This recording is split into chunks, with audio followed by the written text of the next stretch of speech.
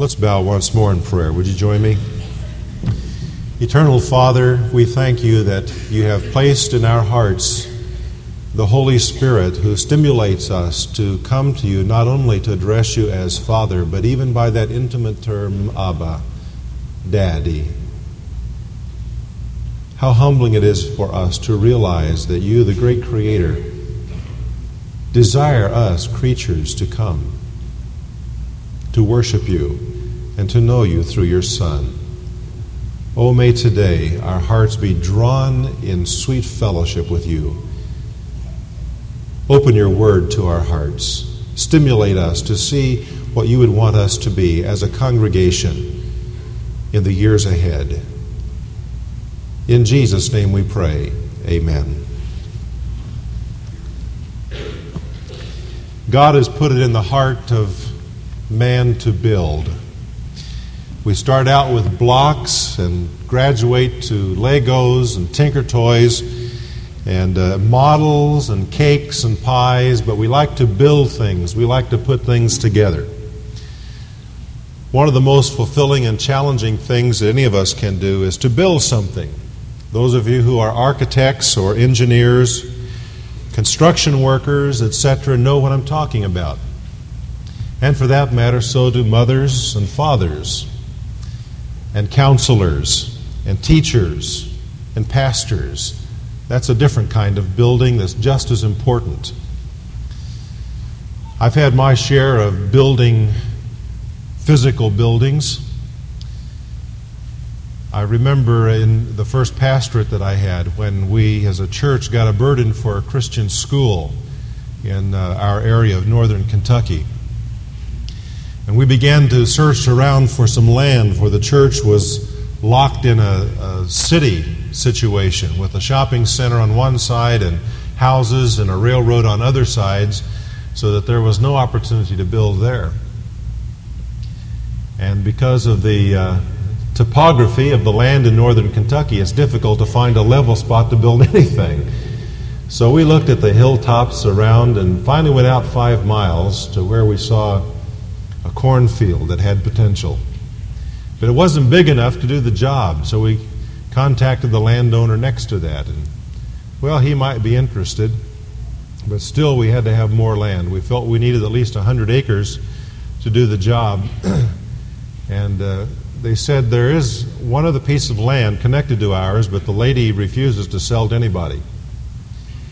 Well, she was a widow lady, and a couple of us went over to visit her and talk with her about the possibility of buying some of the ground at the back of her property that connected to the other two pieces. And much to our amazement, she said, "You know, I have prayed for years that God would allow the land that I own to be used for a church or for a school." And she said, "I believe this is God's answer, and I want to sell you that land."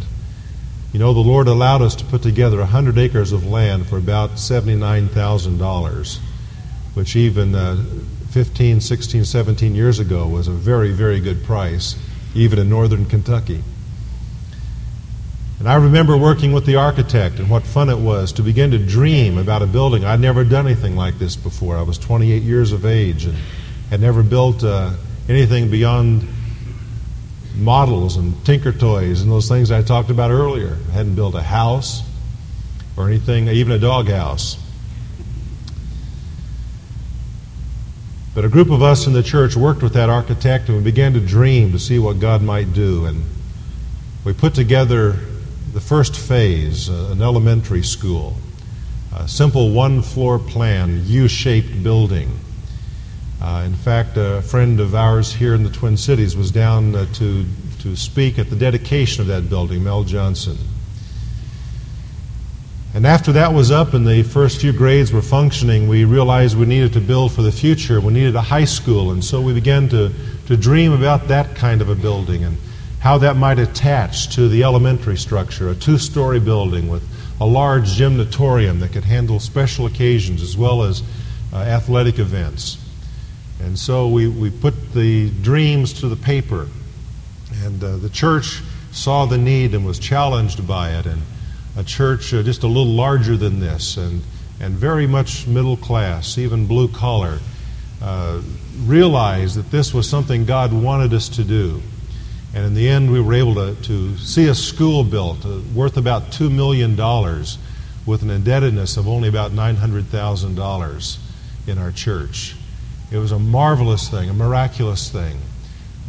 One of the Sunday school classes in that church was called the Fidelis class, a group of ladies who were all on Social Security. And I think per capita, those ladies probably sacrificially gave more than anybody else in the whole church because they believed in the children and they saw the need for that school. I tell you, that was the most exciting thing that we did in the nearly 10 years that I was the pastor of that church. It took us a number of years to do it. But then to see it up, and then to see that first graduation, the class that came through the first time, graduating with diplomas from Calvary Christian School. What an exciting thing that was to see that vision fulfilled. And today it's still functioning with 400 plus students. I've had my part in that kind of building, and building this structure that we're in today. And there is a certain excitement, a fulfillment about that. But I want you to know that there is even a greater thrill in seeing one life come together. Or for that matter, seeing a group of lives come together as in a church. I think that was what was in Paul's mind as he writes to us in 1 Corinthians, the 3rd chapter, and says in verse 9, "We are God's fellow workers. You are God's field, God's building." He says the church is like a building. He calls it later in this chapter a temple, a holy place for worship. But he's not talking about the physical structure in which the church meets. He's talking about the body of people, lives of people that are individually restored by the grace of God, and which are then built with other lives to fashion a body, a church. He says in verse 10, "According to the grace of God, which was given to me as a wise master builder, I laid a foundation, and another is building upon it. Let each man be careful how he builds upon it." We today, as Paul in that day, are workers together in building the church. Not merely as a physical plant, as important as that can be, nor as an organization, although organization is important in a church. But we are fellow workers building an organism that is spiritually vital because of its union to Jesus Christ. As we enter the decade of the 90s, I would like for us, as fellow workers in Grace Church Roseville, to think about the kind of local church that we are putting together. What will we look like in the years ahead, as the Lord should tarry?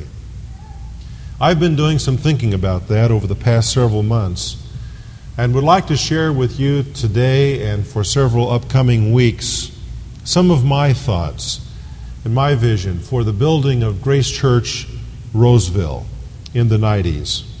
In doing this, I want to speak to you from my heart as your pastor about our building together in this place. What kind of a church? What will we look like as Grace Church Roseville in the years ahead? Well, I believe that there is an answer to that, and it arises really out of the text of Scripture.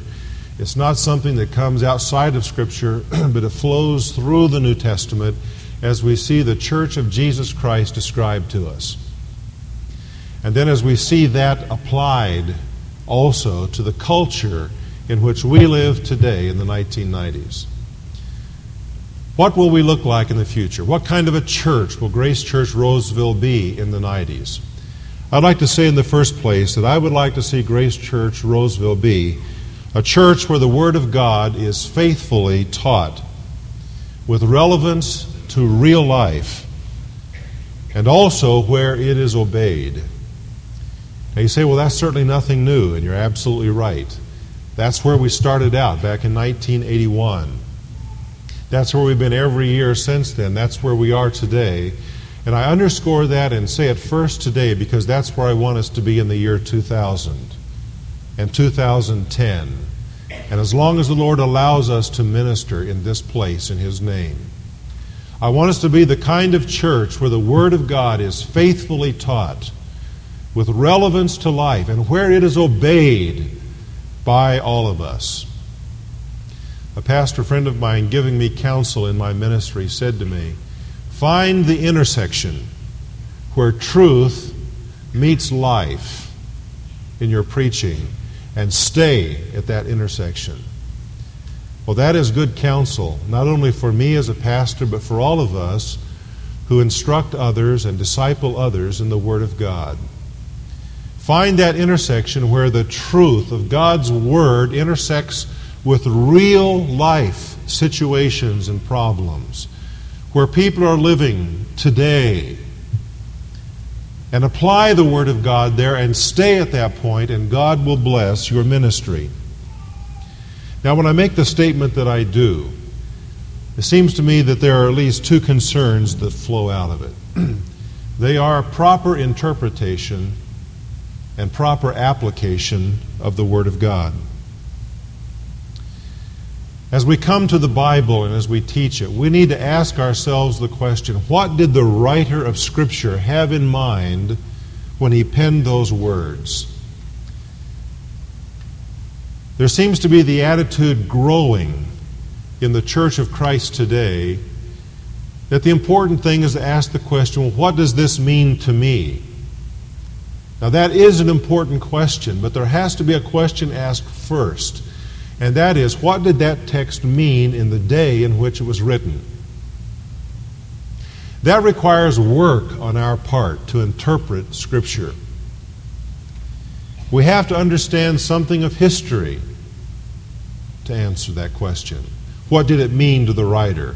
We have to know the events happening in his day. We have to know something about the culture in which the writer of Scripture lived.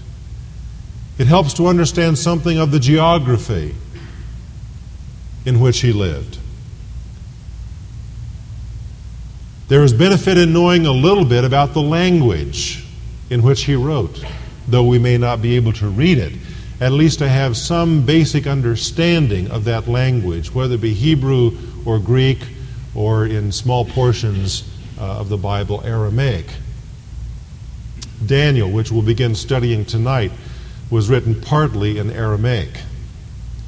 Now, one doesn't have to be a scholar in any of those languages to understand what the Bible means, but it helps if you have some insight as to what these languages are all about. Because you see, the first question we have to ask when we come to Scripture is this: what did the writer of Scripture mean when he wrote that to that church or to that nation, to that person? Proper interpretation is important. And just after that comes the question of, what does this mean to me? That is proper application. We need to ask ourselves, how does the Bible, which we want to carefully interpret, apply to our lives in the 90s? Some of us are better at understanding how the Bible applied back in the 40s or the 50s. So are some of the authors of books that are written. The question we need to ask is, how does this text apply today to where people are living in the 1990s in our culture? We may come up with some fresh answers. Now, in doing that, we want to be careful not to compromise the Scriptures just because it may cut across the grain of our culture. One of the things I fear is that we may allow our culture to twist the interpretation of the Bible. We must be careful about that. We must interpret it and then bring it to our culture to see how it applies. There are some people who are skilled at being able to take away the authority of the Bible by trying to coerce our culture upon it. We do not want to do that. We want to interpret the Bible in its culture and then bring that interpretation to our culture today and see how it may apply to us. And I can tell you that in some instances at least, it is going to run counter to our culture. And when that happens, then we must realize the Bible is our authority, not our culture. And we will seek to bring ourselves, and to what extent we can, our culture into conformity to the Word of God and not the other way around. The authority of Scripture is being subtly undermined not only by what I've just talked about, but by some other things today as well, I think. And I mentioned these because I want us to be alert to them. Because I want us as a church to faithfully teach the Word of God and apply it to our lives and obey it. Some of the other things undermining the authority of the Bible, I think, in our day are, for example, the emphasis on experience. There are some who say, I don't care what the Bible says, I know what I've experienced. And the bottom line in that is, my experience is more important to me and has a greater authority than the Bible does. Now, the fact is that experiences are important. Our feelings are important. God has made us with feelings. Experience is a part of the life He has given to us. But let's not make our experiences the authority. The Bible is the authority.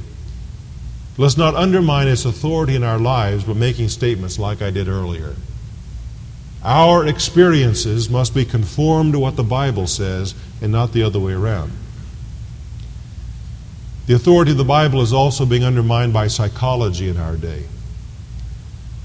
There are those, even some sincere Christians, who feel that psychology has the answers that the Bible doesn't have. Friend, that is not true. The Bible has the answers. There may be some helpful insights into human behavior found in psychology. I'm not throwing the baby out with the bathwater.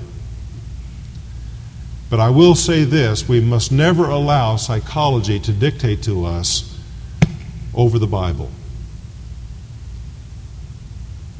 I guess I am more firm in this than I've ever been, that I would not ever suggest to a Christian that he go to an unsaved counselor, psychotherapist, or psychologist to receive help.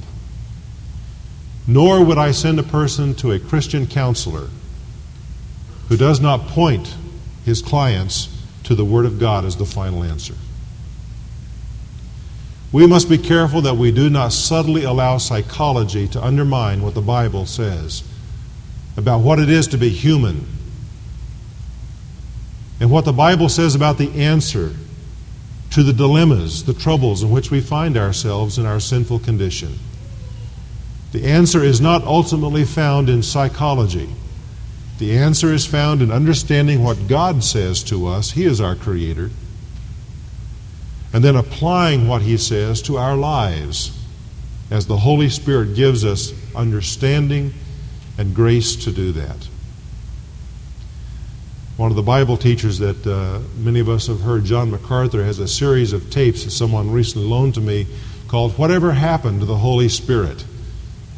It's a pretty clever title to that tape series, because in some churches that's exactly the question we have to ask. Whatever happened to the Holy Spirit? Everything is now going to counseling.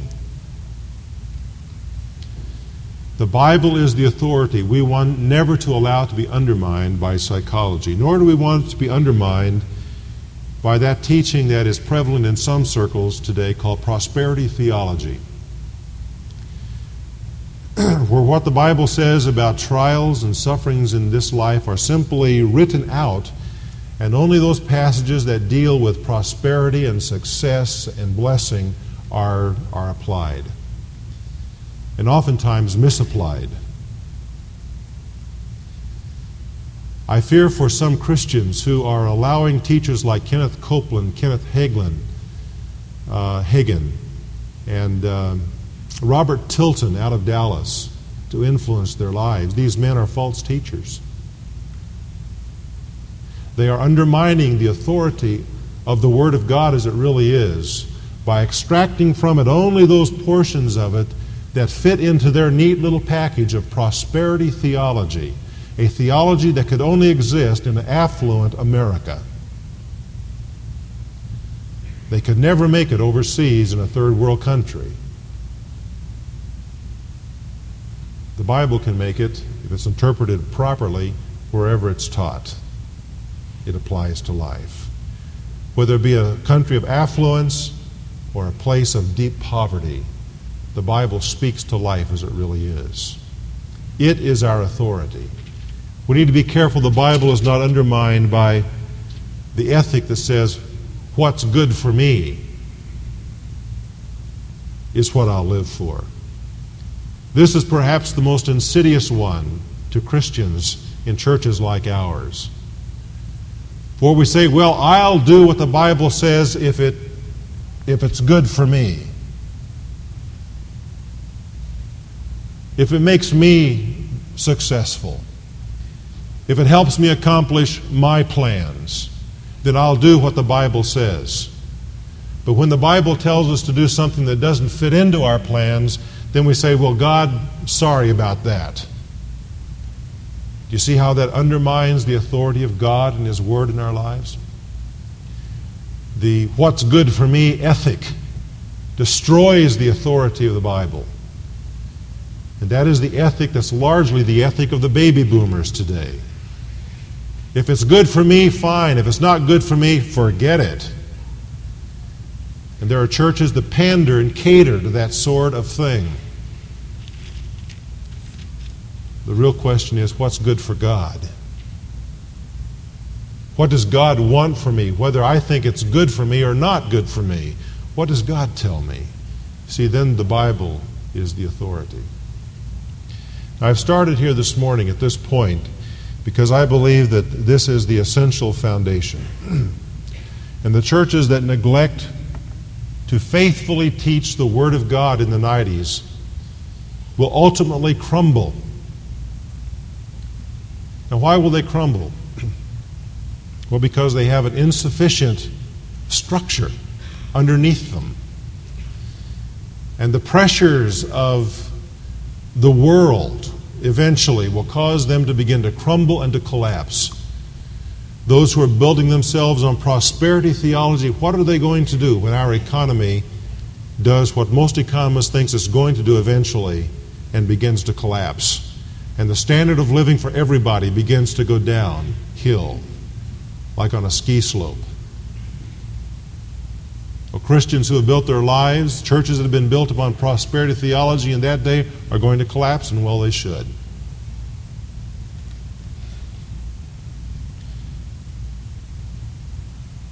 Those that have built their ministries upon experience,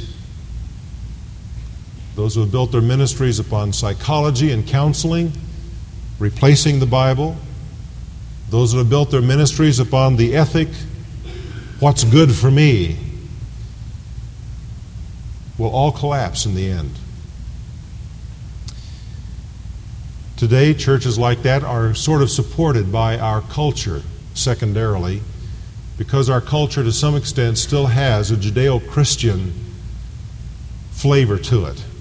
It's quickly disappearing, but it's sort of still there. But as our culture becomes more humanistic and then pluralistic, there will not be that secondary support to those kind of churches any longer, and they won't make it. The church that is going to make it through the 1990s and into the 21st century is the church that will be careful to properly interpret the Word of God and will then faithfully apply it to life, right down where the rubber meets the road. Come what may, whether it's good for me or not good for me, they apply the Word of God and seek to obey it at that point. That's the kind of a church that God will bless. I want to emphasize that the Word and its doctrines, because they are the revelation of the eternal God, do not change. What God has called us to do as a church does not change. But as we're going to talk perhaps next week, the form in which we do our ministry needs to change with the age. No other foundation but this. No other doctrine other than what the Bible teaches. period. But the way in which we do our ministry, now that's a different subject. The methods that we use, the forms of ministry that we use to teach the Word of God, to present and proclaim the Word of God, those forms need to change with the times. Now, I've written a little about that this morning in the column, but I want to say a lot more about that, probably as I say next week. Well, I've started at what is probably a very obvious point to most of you, but I don't think we can say it too often or too forcefully.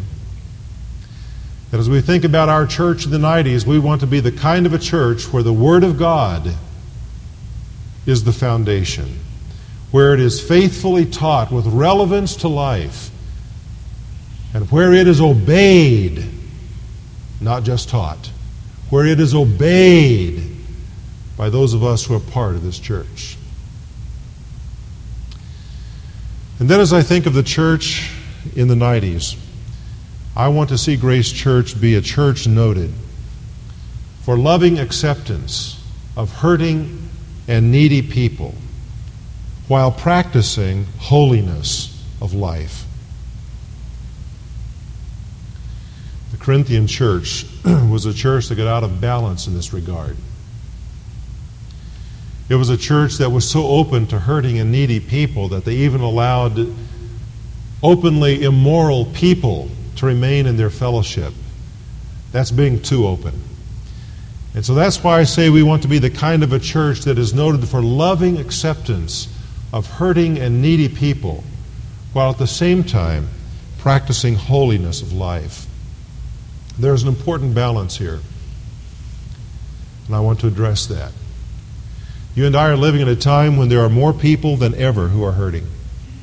Through broken homes, through abuse, through divorce, various kinds of addictions, loneliness, disillusionment with life. There are people around us who are desperate, and many of us reflect the same kinds of needs. We as a church need to minister to the hurting and needing in our community. The danger that we face is that we allow ourselves to become a little subculture within the larger culture. And we do our own little thing, and we come together and we feel good about what we do, and we feel good about each other and ourselves, and that's as far as our vision goes. But I believe if we're going to minister effectively in the 90s, we've got to be the kind of a church that is willing to lift its eyes off itself and to look more and more at those around us who are crying out desperately in their needs. I want us to be the kind of a church that is not characterized by a judgmental attitude. Now, I think most of us realize that there is a place for proper discernment. Never making any judgments leads to a lack of health and even death in a church. There is a place for the right kind of judgment. We are to judge doctrine, whether it is right or whether it is false. There's a sense in which we are to judge lifestyle. The Corinthians failed to do that with this man mentioned in the 5th chapter, and Paul rebukes them for it. He commands that they judge the man and remove him from their midst, that he might learn not to be immoral.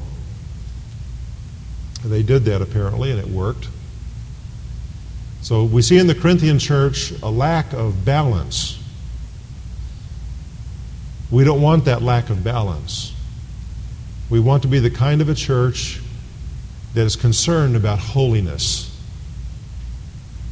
But folks, holiness is not rigid. I want our spirit to be free from the kind of harshness that legalism engenders. I don't want us to be known for coldness that comes out of self-righteousness. The kind of picky and cantankerous spirit that some professing Christians have. The kind of a spirit that it produces strife and divisions and splits in churches. and some of us have been a product of those kinds of churches, I believe that is un-Christ-like. I don't want us to be known by that kind of a spirit. I want us to be known for loving acceptance of those who are in need. When we have people come and visit our church, and they're obviously struggling, I want us to have the kind of a spirit that reaches out and embraces them and says to them, I'm struggling too. Let me show you the Savior who is helping me in my struggle. I heard recently about a man who has been coming to our church for a while, and his impression is that no one in our church is struggling with the same kinds of things that he and his family are struggling with. And that's not true. There's some of us that could identify very closely with what they're going through. That doesn't mean that we go around hanging our dirty laundry out so everybody can see what our dirty laundry is and compare theirs.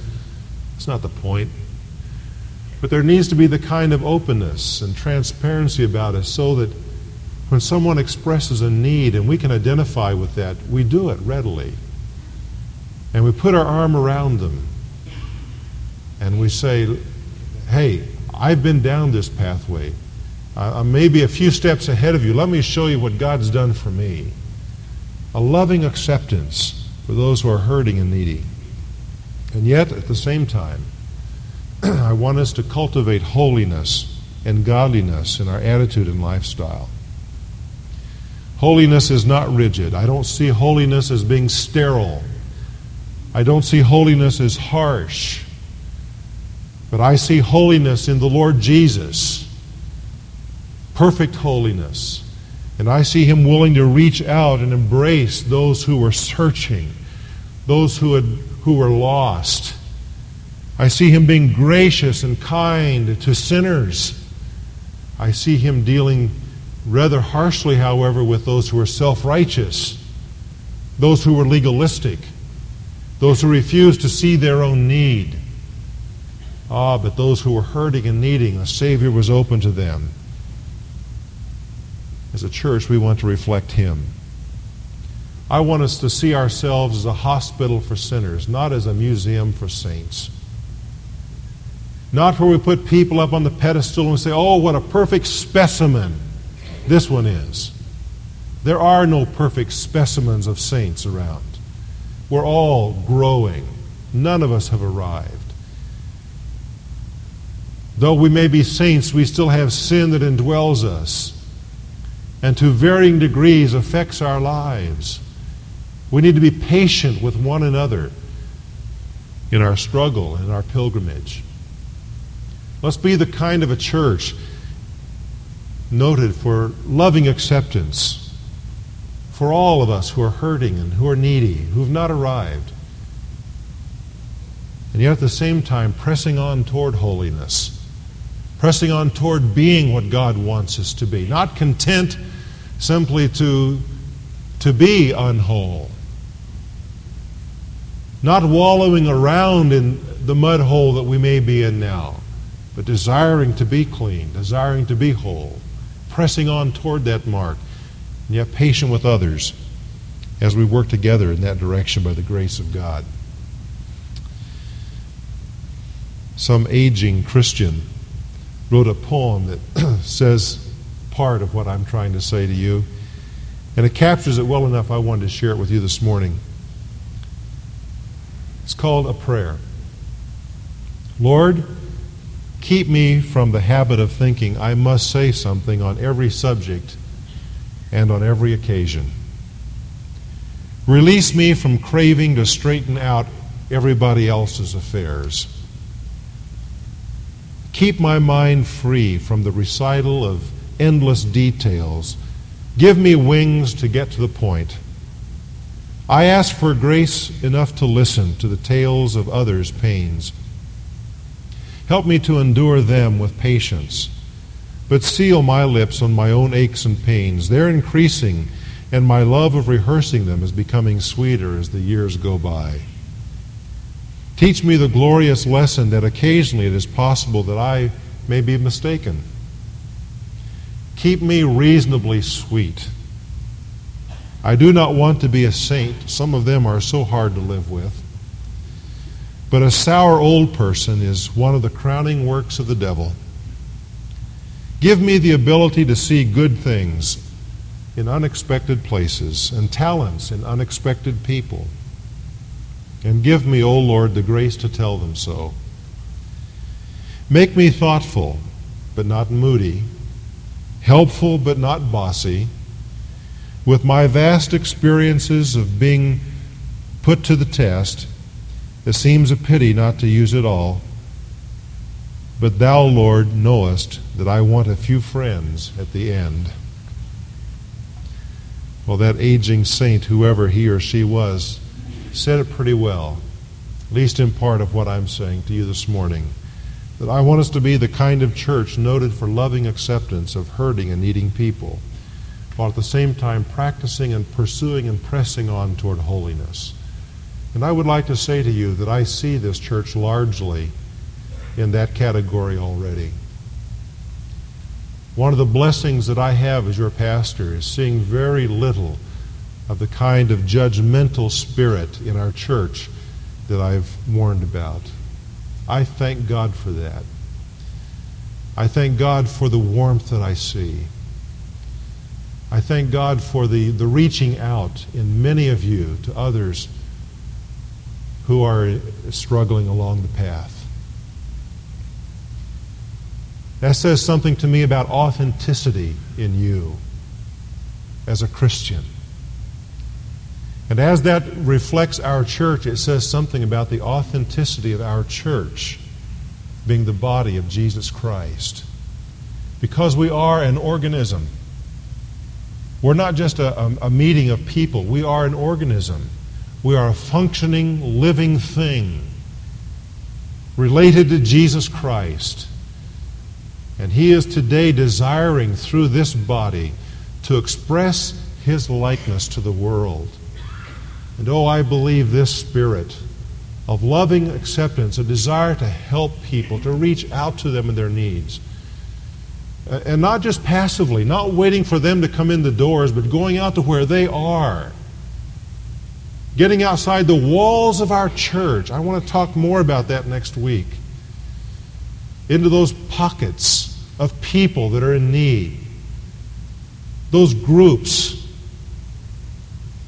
of people that are crying out. Oh, that God would enable us as individuals to say, Lord, what do you want me to do to reach out? Where do you want me to invest my gifts outside the walls of the church, touching the lives of those who are hurting and needy?